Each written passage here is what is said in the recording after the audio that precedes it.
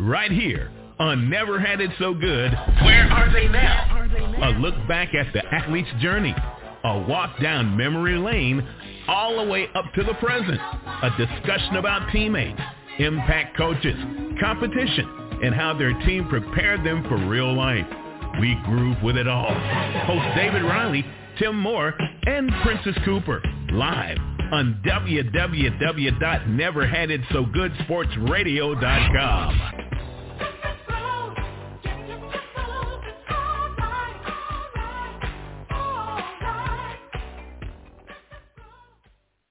Hey, welcome to Never Had It So Good Sports Talk Radio. It is time for Never Had It So Good.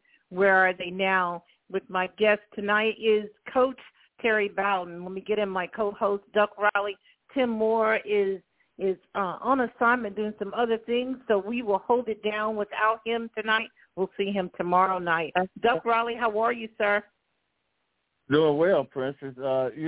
Tim's is like I want to know how many the mileage that he's trying to write off this year on the tax. We need to get the tax people in here involved in this.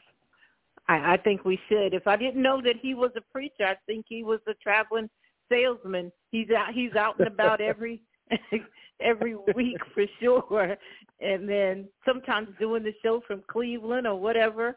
But he is still involved in the community, and I love that. Duck, I'm excited about tonight for sure. And we really seem to get a whole lot of West Virginia people on, Duck. I just wanted to make that observation. Okay. I have no idea what you're talking about, Princess. I'm sure you don't. Let's welcome Coach Bowden to the show. How are you, sir? I'm doing fine. How are y'all? Doing really good. I appreciate you being on. We apologize for delay in the technical difficulties, but we got it figured out, and here we are. I'm going to let Duck start with you, and then, Duck, I'll be there and come back at the end. Okay, no problem. Again, welcome, TB. Welcome to the show. Duck, it's great talking to you. It's been a long while, but we had a great fun playing together at West Virginia and knowing each other over the years. Oh yeah, without a doubt, man. We should have got Rocky on here too. That would have put us over the top. I talked to Rocky last night. I hadn't talked to him for a long while, and to be honest with you, we were just talking. Bobby Huggins. We both were friends with Bobby, and I just hope he's doing well. I don't know all the details. I hadn't been to West Virginia for a while, but I hope, just from a personal standpoint, his life is doing okay. Yeah, without a doubt. Coach, I want to get started with, because I want to just kind of take me through growing up, and I guess in Morgantown, and how you got started in sports. Well, we moved. My dad's been a coach since I was born. I mean, when I was born in Douglas, Georgia, little old town of Georgia, 1956. And my dad was a head coach at South Georgia Junior College. So I grew up around the breakfast table with a football coach. And so by the time I was in fifth grade, we moved to Morgantown. My dad became the offensive coordinator at West Virginia University for a head coach named Jim Carlin. And my dad was the offensive coordinator there at West Virginia. So that's kind of where I got started. And of course, played at Morgantown.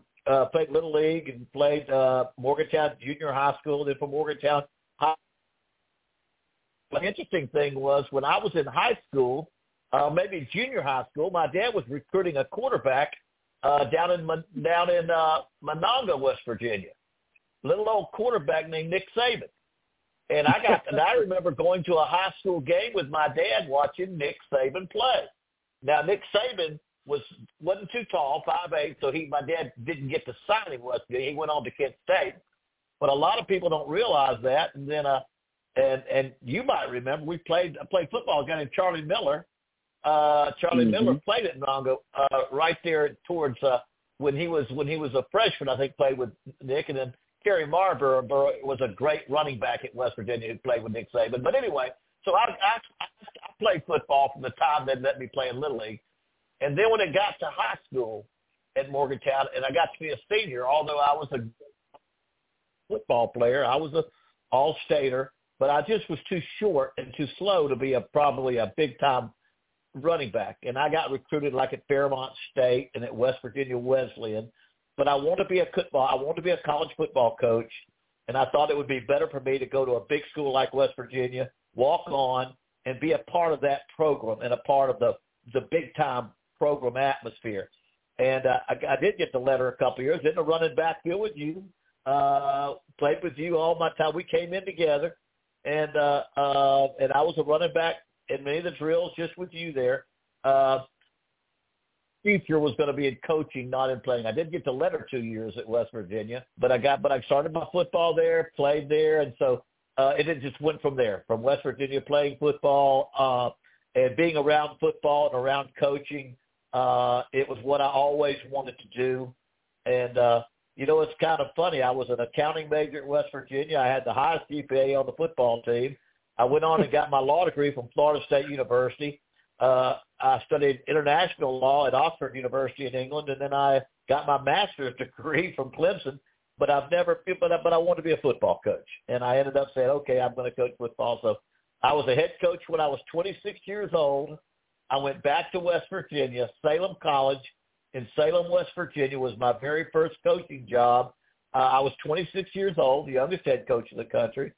And my first quarterback that I recruited out of Glen Falls, which is right outside of Clarksburg, I recruited a quarterback by the name of Jimbo Fisher. And Jimbo Fisher was my first quarterback, and he played for me at Salem and at Sanford and was with me 14 years as a player and coach.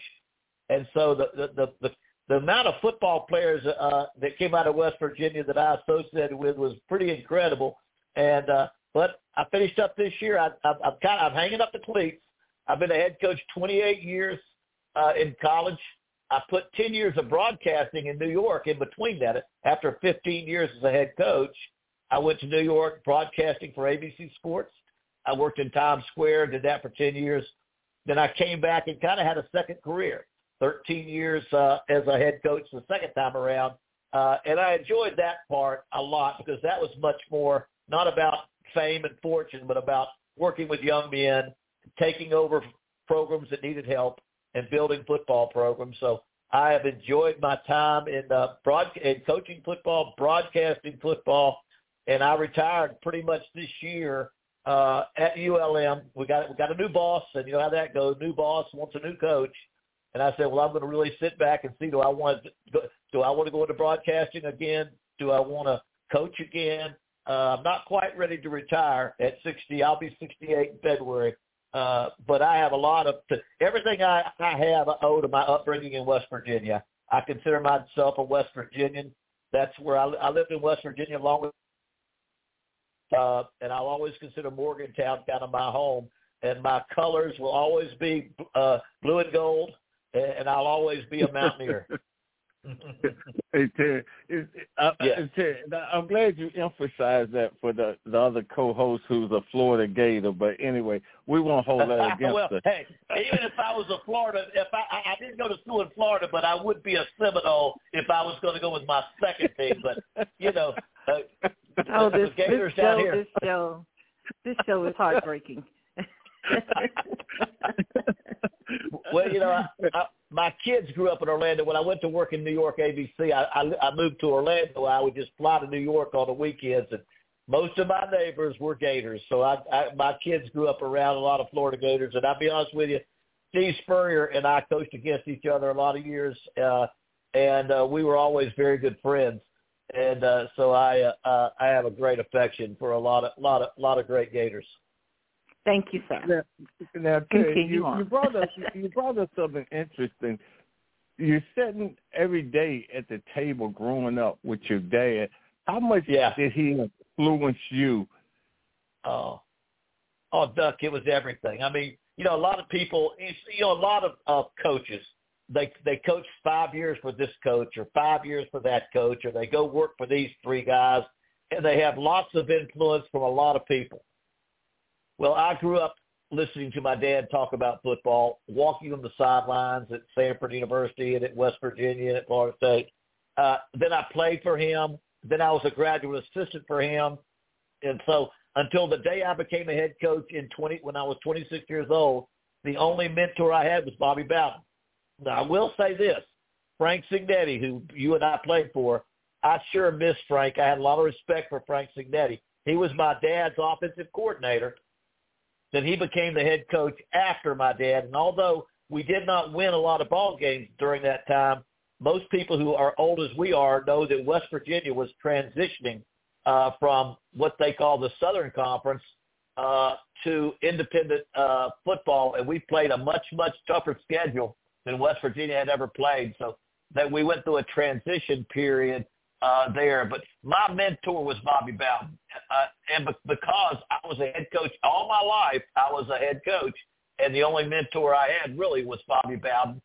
And even while I was a young head coach, I would study his film and study his coaching techniques and get advice from him so that I could have my own style. And I think Tommy would tell you. Now, Tommy, I will say that he coached for about 5 or 6 other major coaches in his life. I did not. I went the route my dad did. So my dad was just a great mentor. And I think, Duck, of course, you knew my dad, too. He taught us off the field as on the field. He taught us how to be men, how to have a spiritual side to our life, and to be more than just about football. And speaking of that, Terry, I don't know if you know that when your father passed, we did a tribute to him, and a lot of Frank Creedon, Prymore, all those guys came on the show, and they talked about your dad, and and the funniest part of it was they were talking about how he just kind of come in the house and won the parents over. Like for myself, my mom just said, "Hey, you're going to West Virginia U." It wasn't even. The rest of it was the case was closed, but I mean, just that influence that he had, and just the spiritual part he brought to the table with him. It was touching. So. Yeah, it's the football. I'm not sure it's quite the same anymore. I don't think. Well, coaches they move around so much nowadays. Even players, the portal transfer has changed a lot. You're there 1 year, you move to another school another year, another school another year. I'm not sure. And when you start recruiting, I know I just got through coaching and recruiting last season. When you recruit out of the portal, you don't go to the home. You don't know the parents. You don't watch them through high school. You recruit them off of a video, and you might meet them one time, and then you sign them. So you really don't know them. You don't know their home life. You don't get to know their family. It's a whole different world right now, and being able to mentor. And being able to mentor young men, because when you have them 4 or 5 years like you and I had in college, a head coach has a big impact on you or influences you. And but nowadays, not only do coaches move around pretty quickly or get fired pretty quickly, the players, if they have a better circumstance, they'll pick up and go somewhere else after a year. And after another time they graduate, they'll go transfer and play somewhere else. And so I think there's some of that I guess in a sense, when a player can get money and can get what he's worth, there's a plus side for that athlete. But there is a takeaway from that in the mentoring. I always felt like when I went to college, I know my alma mater. I know my alma mater at West Virginia. I know my school colors. I met my girlfriend. She became my wife. Those kind of things that you get in college. We're losing some of that stuff now, and I think coaches, and I'm not so sure Nick Saban didn't sense that this was a big change in college football that the coaches of today have to deal with what I had to deal with in the last 3 or 4 years of my career, as opposed to 40 years ago. It was 1983 was my first year as a head coach, and that was 40 years ago. So it is a little different, but because Tommy Pridemore, Tom Creed, and all those guys that you mentioned that were on our team together, they're friends the rest of our life. They're our friends the rest of our life. And nowadays, we're going to lose a little bit of that. We're going to lose a little bit of that in college, and that is a sad side of what's going on with portal transfers and people moving around so much. Yeah, Terry, when you got the job, I remember when you got the job, being from West Virginia, when you got the job at 26, were you ready And the second part of that question is, after you tell us that, take us through your climb of being a head coach. Okay. Yeah. Well, I sure thought I was ready. I was always very, you know me, I was always coaching as a player. I always wanted to be a coach, and I always thought I'd be ready. And I thought I was the smartest kid on the block. And so I go to Salem College, and they had a family, there's a family out of Clarksburg. Everybody knows the name Manchin. But it wasn't Joe Manchin, the governor and the senator, but Joe Manchin, his uncle, was a big supporter of Salem, and he taught me into going to Salem College, and I think I'm ready to be the best coach that ever lived. Now, Salem College had been 0-10 the year before, had 9-1. They were they had won no games before I got there, and I remember I was going to go in there and turn everything around. And after 7 games, I'm 0-7. 0-7. And so I can remember calling my dad. Dad, I don't know if I'm going to make this coaching business. And what was bad in that 7th loss, this is how young coaches, tell you what a smart coach I was. We were getting beat by Glenville State. And so so my receiver, Fred Wilhelm out of Clarksburg, was my punter. And so he dropped a pass on 3rd down, so I was chewing him out on the sideline. And as I was chewing him out, I noticed that our punter wasn't in the game, and he wasn't in the game because I was chewing out my punter, who was my receiver. And so I grabbed him by the shirt, and I said, get in there. You're supposed to be the punter. And when he got halfway out there, my freshman snapper snapped the ball to nobody, and it rolled 45 yards down the 1-yard line, and the other team scored, and we lost the game to be 0-7. So it wasn't easy to start with. But and that was kind of some of the stuff that happened. But after that, we won our first game against West Virginia State. Then we beat West Virginia Wesleyan, I think Waynesburg College, and we went 3-7. And then the next 2 years, we won the conference and went to the playoffs. And it was it kind of was a big turnaround. It was a big turnaround, and we had great success there. But after 3 years, I felt like in the West Virginia Conference, you can kind of get lost. I want to go into Division I football, and I may have to go back as an assistant. So I took the University of Akron job as a quarterback coach, and I was a quarterback. That's the only 1 year. I was a head coach 28 years and an assistant coach 1 year at Akron as a quarterback coach, and then I left there to go to Stanford University. And so at Stanford University was looking for a head coach. My mother and father went to Stanford. They graduated from Stanford. And Stanford was a Division III program that was trying to move to 1AA. So the president called me and had me interview and said, we'd like to take our program from Division III, not to Division II, but all the way up to 1AA. And so I thought that was a great opportunity for me to build a program as a young head coach, because now I was 29 years old and I was ready to be a head coach again. So the first year there, we were a Division III team. And the funny thing was Jimbo Fisher transferred to play for me at Stanford, and we took a team that had won a couple of games the year before, and we went 9-1. We had a great year, but we weren't allowed to play for the playoffs because the rest of our sports at Stanford were Division I, and so we couldn't play. So at that point, we moved our program at Stanford to a Division I AA program. So we had in 1988, we had freshmen only on our team, and we lost a lot. Then we had sophomores on our team because Division III, we had no scholarships. So by the time we had our 4th year there, first senior class at Stanford, we went 12-2. We made it to the national semifinals. We were 1 game away from the national championship when we lost to Youngstown State. But we had almost gotten to the national championship game in 4 years of scholarship. And so I guess you could say at that time I kind of got to be a hot ticket. My name was getting out there. And so after 1 more year at Stanford and 1 more year, we went to the playoffs again the next year. Auburn came calling.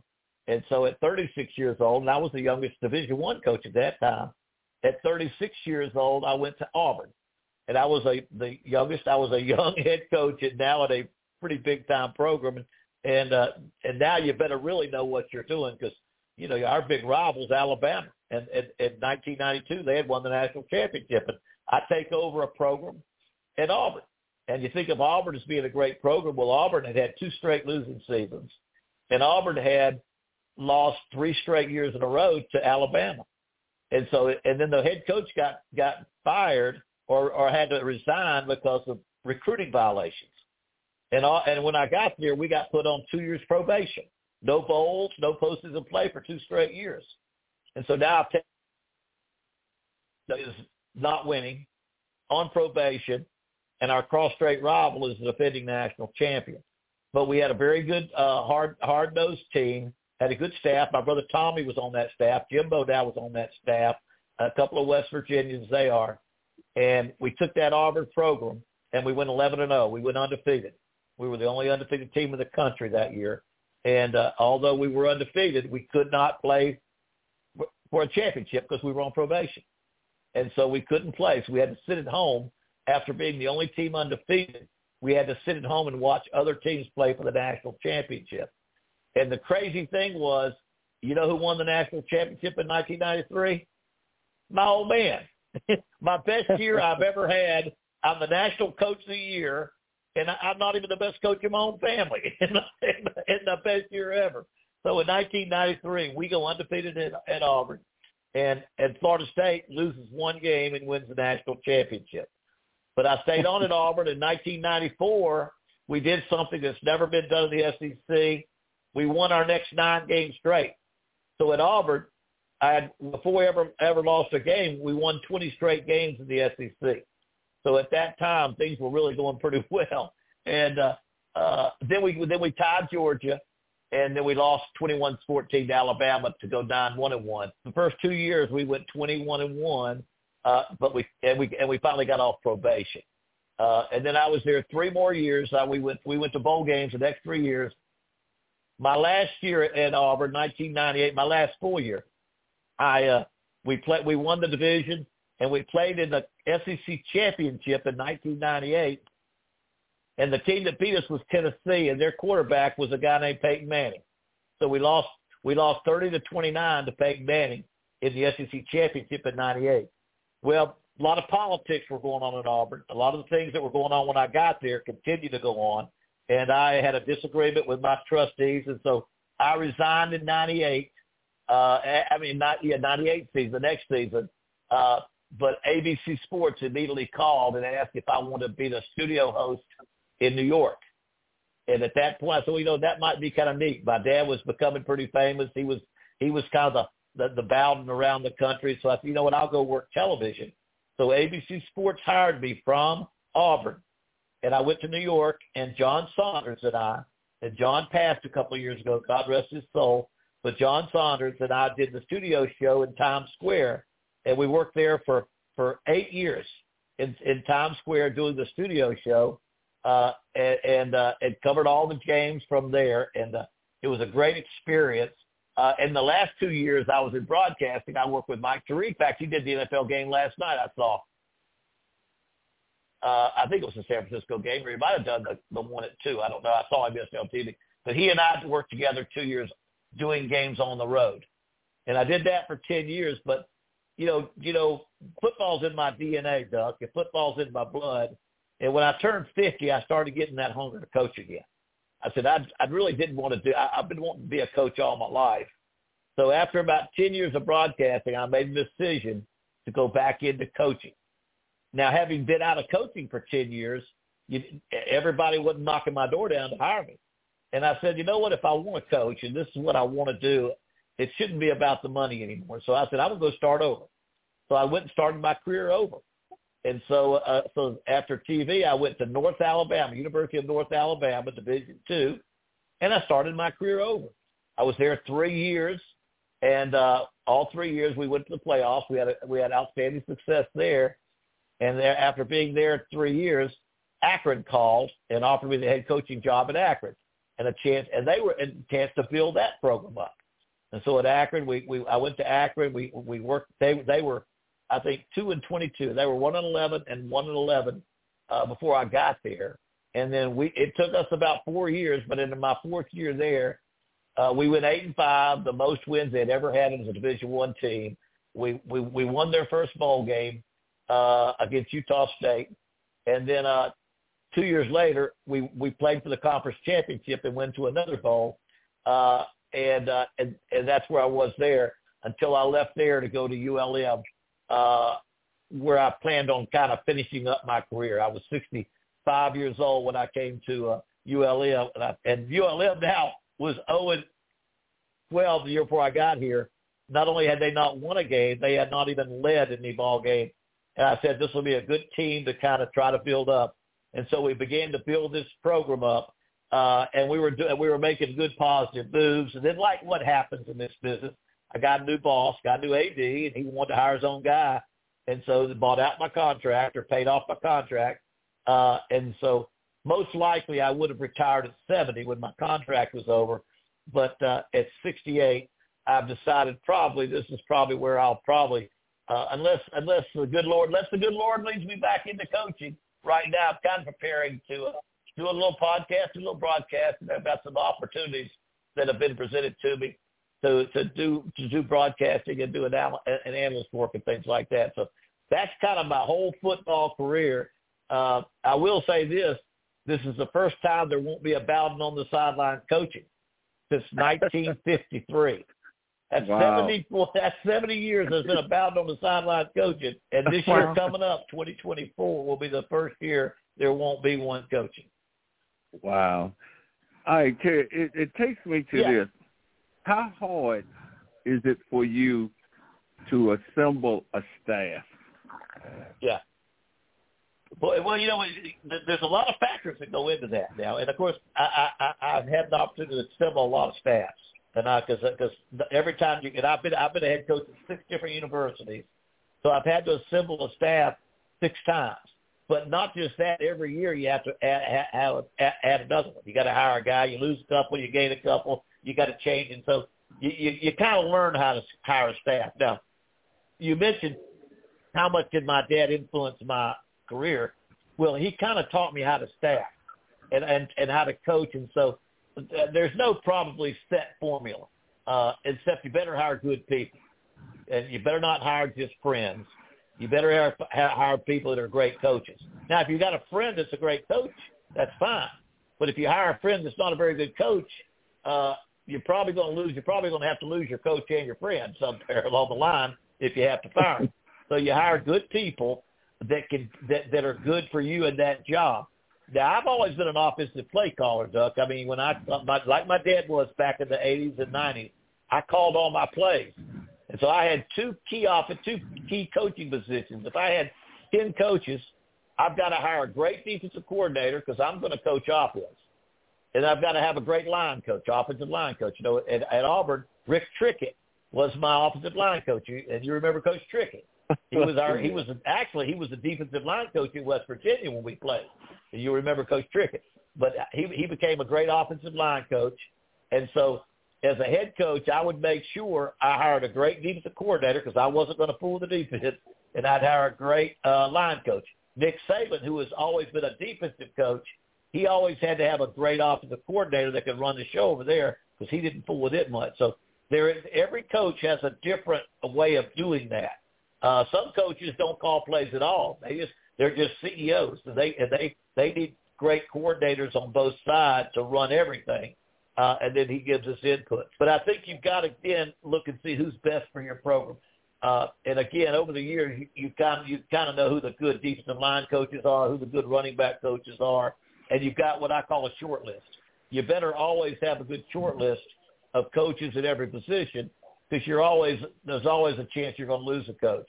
And so I would try to hire coaches that were the best I could get, and also ones that may be from that area. There may be that were good recruiters in that area. Because nowadays a coach has got to be a great field coach and a great recruiter. You've got to be able to do both, you know. When my dad was coaching many years ago, he would always say, Jerry, if you've got 4 coaches that are great coaches and 4 coaches that are great recruiters, that ain't a bad average. But that isn't a long time ago. Every coach pretty much has to be a great recruiter if you're going to get by with all the portal transfers and all the transfers and all the national recruiting you've got to do. There's a lot more that goes into play there. And when you're at a smaller school, say I'm at say I'm at Auburn. It doesn't matter where you're from. Every coach is going to recruit all over the country. But when you're at a ULM, University of Louisiana Monroe, you better hire coaches that have Louisiana background because you don't have the money to recruit all over the country. Most of your recruiting is going to be in Louisiana, Mississippi, and East Texas, and maybe South Arkansas up to Little Rock. And so now you do want some coaches that are from that area, that know the high school coaches, that know the area. So you have to be careful not to hire. You've got to hire coaches that fit your program. Also, if you're at West Virginia as opposed to Akron, you've got more money to pay coaches. And so when you have more money to pay coaches, you can hire better coaches. So there is many head coaches get fired before they learn how to hire staff, and that's what you does. There's no chance to learn on the job. You better know what you're doing, and so a lot of the how much you can pay a coach will come into play as far as really how high you can go for a great coach. But once you get to the Power 5 level, there's enough outstanding coaches out there and enough money to pay people. You better really know what you're doing when you're at a Fairmont State, and you've got to go out there with limited budget and limited dollars.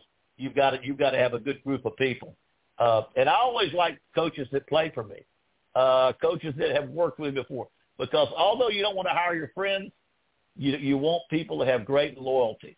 The most important thing in a staff is loyalty.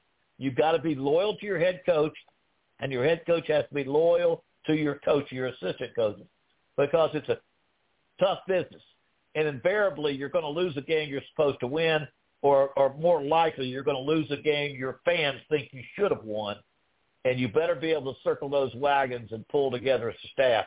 Because outside those offices, there's a lot of people that are mad at you or don't like you that week, and you don't need finger pointing. You don't need pointing fingers or blaming somebody else. You've got to have great loyalty among that staff and togetherness, because it's a very public profession where you're criticized. I've often said, my dentist, I can't tell him how to pull a tooth, but he can tell me how to call every play. Everybody knows how to be a football coach. Everybody knows how to do it better than the head coach. And so you better have great loyalty on your staff. And so and there's all kinds of little nuances to hiring, but over the years, since I've done it for so long, you begin to get a good feel of the different type of person. You can't have a bunch of screamers. You can't, remember how tough he is? Coach Rick Trickett was a tough guy. I couldn't have 10 Rick Tricketts. It would drive our kids crazy. But you better have a couple of Rick Tricketts, or you ain't going to be very tough. And you better have, you're supposed to good cop, bad cop. You got to have guys that put their arm around you, and they got to have guys that kick you in the fanny. You got to have those kind of guys. Joel Hicks was our coach. Remember Joel Hicks? He was our coach, running back coach at West Virginia, and a great coach. He went on to become a great high school coach in Virginia. Of course, he was from Beckley and was a great coach at Beckley, but he had a great personality. He was just a good guy and a good coach, and it was fun playing for Joel Hicks, who was from Southwest Virginia. I guess he was from Beckley. That's where he started coaching. Yeah, over in Big Creek. Yeah, is that where he's from? About Big Creek? Yeah. Terry, my last question before Princess come in is just we talked about hiring the coaches.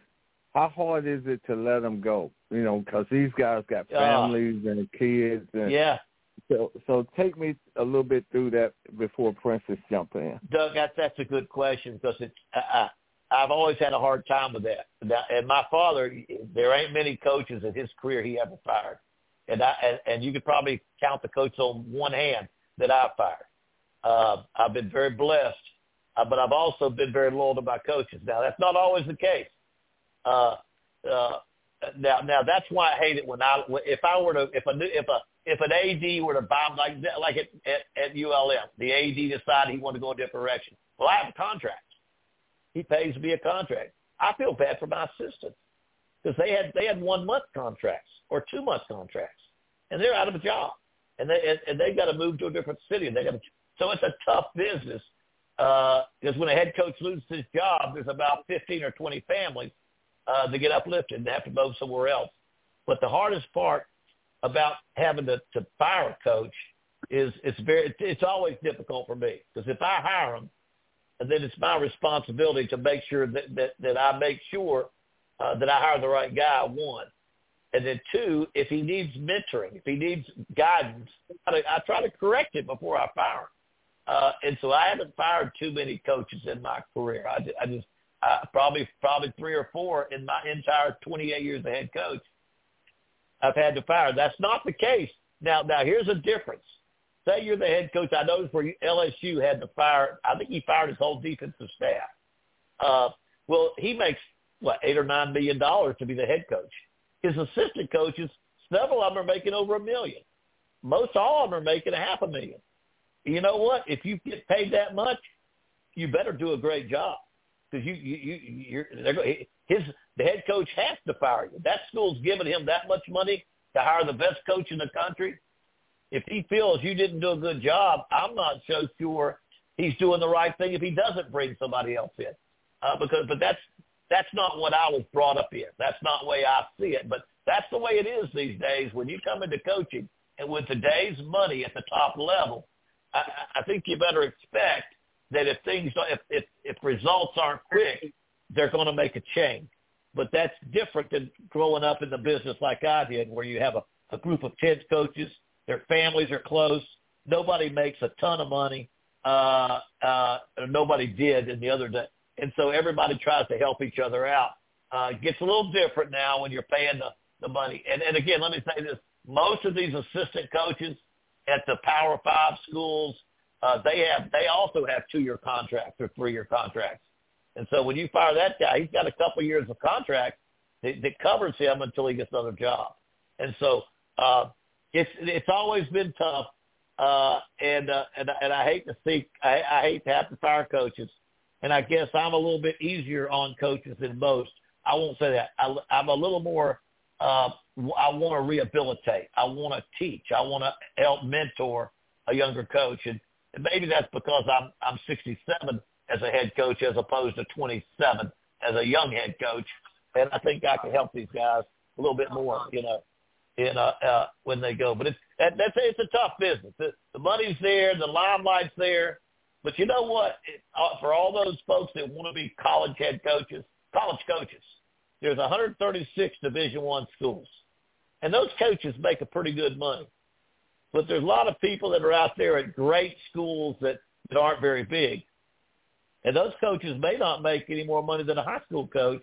And they need to be doing it because you love the game and doing it because you love developing young men. Because it's got to mean something to you. Because you're not making enough money. If you got paid by the hour, you'd be putting way too many hours in for what you're getting paid. Okay, appreciate that, Terry. Great job, preface. Coach Bowden, I wanted to start with, you kind of talked about it a little bit. I want you to touch on it a little more for me. Your thoughts on hearing that Nick Saban had retired from college football. Your thoughts on that? Well, he's 72 years old, and he's still winning. I mean, he's one play away from playing for the national championship this year. So I don't think he saw himself as not still having what it takes. I don't think it's like, gosh, I've lost my edge. He said he was tired. He said he was getting old, but I think that's true of all of us. But my dad coached who was 80. My dad won his second national championship at 69. My dad coached who was 81. I think, that's probably a little bit true that at 72, at some point, you're saying, is there time left to do what I want to do? My dad coached till he was 81. My mom, I wish he would have coached till he was about 70, so they could have gone traveled or done something else. I think Nick loved it so much, but he's 72 years old. I think he said, you got to look in the mirror and say, at some point, I'm going to put an end to this, Now, do I think there's more to it than that? And this is strictly me speaking. Nick is old school. He may understand how to coach today's game and understand how to recruit in today's game and understand how to develop players and evaluate players and all the analytics that's involved. But I do also believe that he's been coaching a long, long time. We lost you there, Coach Bowden.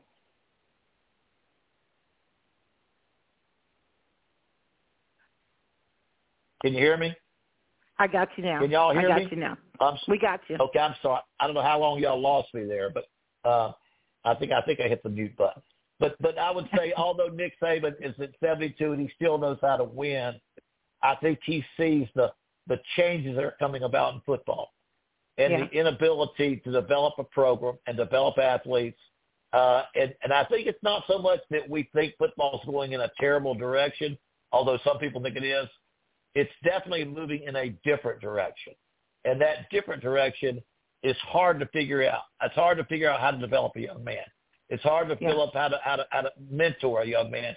And I think there's a lot of them say, you know what, that's not the game I started doing. And somewhere along the line, Nick's probably got some of that. But I think he's partly honest and say, you know, I'm 72. I was kind of ready to smell the roses. Also, let's talk about the college football playoffs and going from 4 to 12. But I'd be remiss if I didn't ask you, when you heard that FSU did not make the Final Four, were you surprised at that and said, okay, or did it not surprise you once Jordan Travis went down? But your thoughts about that, and then talk about the college football playoffs going from 4 to 12. Yeah. Well, first of all, I'm glad we're going to a playoff. Having said I coached at Salem, we were in a playoff. I coached at Sanford, we were in a playoff.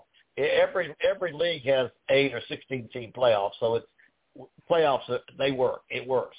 So I'm glad that there is a playoff. And I think we're going to 12 in the future. I don't know why they didn't do 16. 16 would have been a better number because you got a natural playoff. You have a three round playoff. And so now Florida State, and I remember watching that game, and of course they were playing with their third quarterback when they won their last game. Yeah. And I said it's not fair. I mean, when they went undefeated, I said they've got to make it because it should be based on how well you did. They won the ACC. They went undefeated. And I don't know how you can not put the undefeated team in the championship game. Now things didn't work out for them against Georgia, but still, I just think I think the criteria should not be about what are the ratings going to be. We're not going to project them. Their second team quarter will be back. Will they be better there or not? So I was disappointed, but the 4 good teams got in. I'm not saying that there's an argument either way, but when you go undefeated, and there were only one other undefeated team out there, I don't know how you don't get in. And Florida State, I felt should have got in, but I don't. But not because they were just on paper were they better than the other 4 teams, not necessarily. But during the season, the body of work, they went undefeated in one of the top teams in the conference, and no undefeated team had ever been left out of the Final Four if they won their Power 5 conference. And so I felt like they should have been there.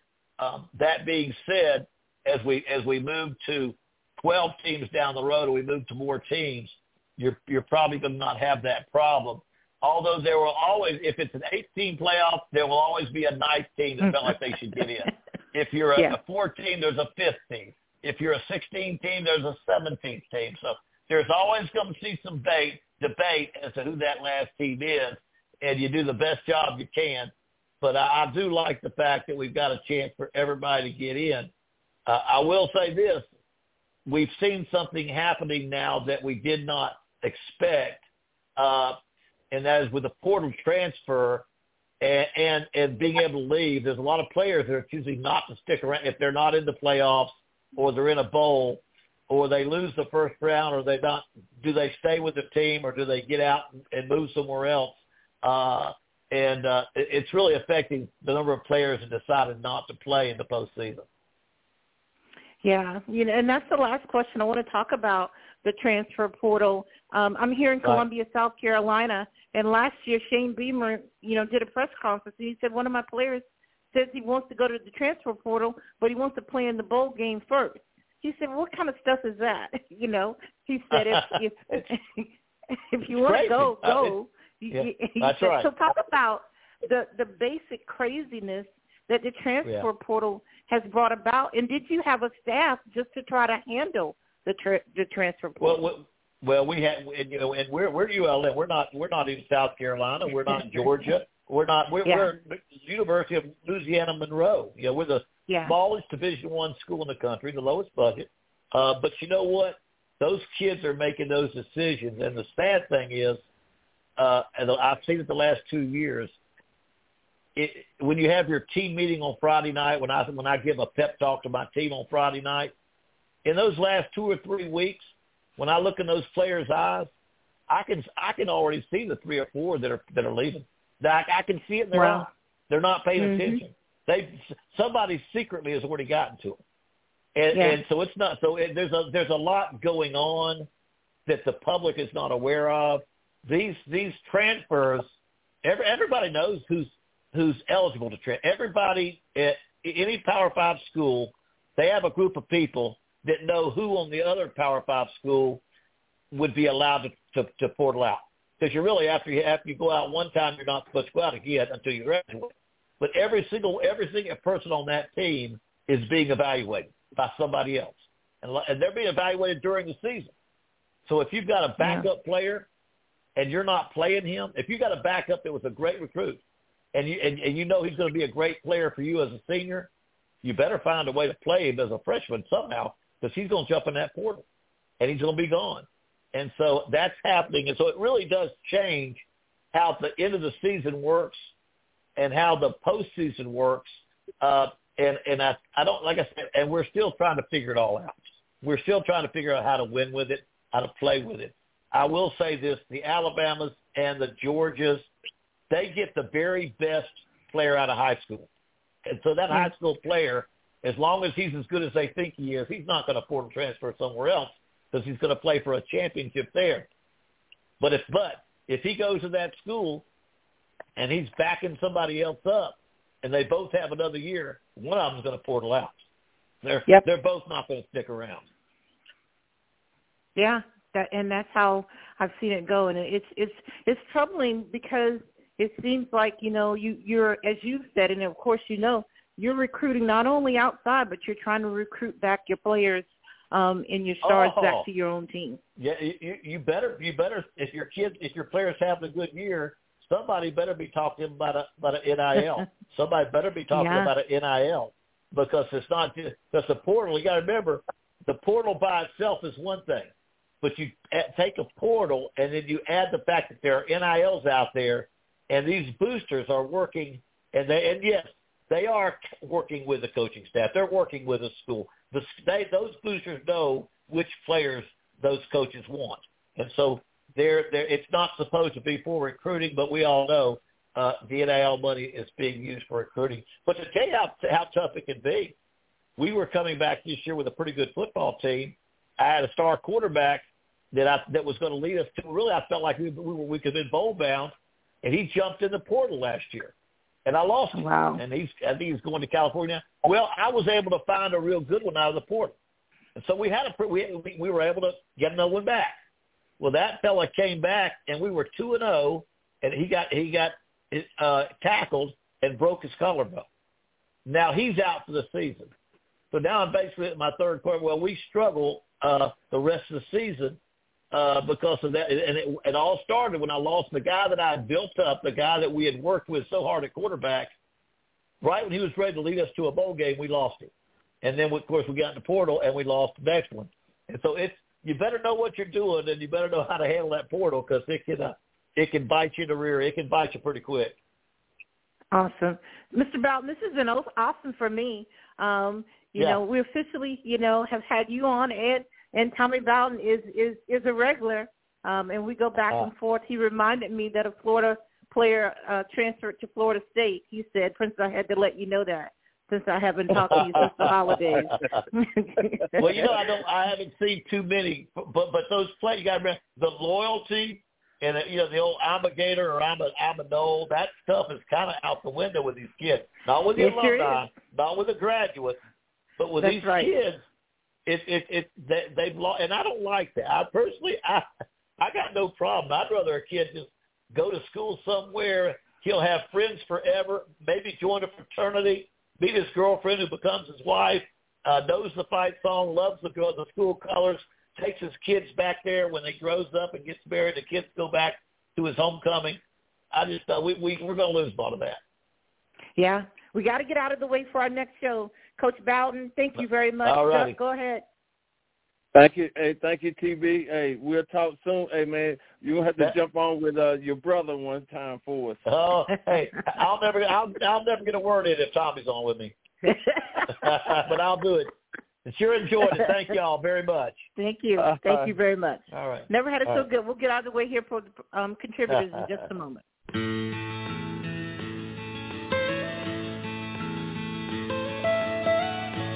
Almost heaven, West Virginia, Blue Ridge.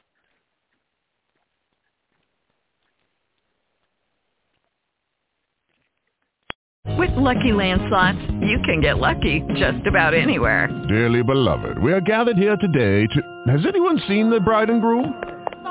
Sorry, we're here. We were getting lucky in the limo and we lost track of time. No, Lucky Land Casino, with cash prizes that add up quicker than a guest registry. In that case, I pronounce you lucky. Play for free at LuckyLandSlots.com. Daily bonuses are waiting. No purchase necessary. Void where prohibited by law. 18+. Terms and conditions apply. See website for details.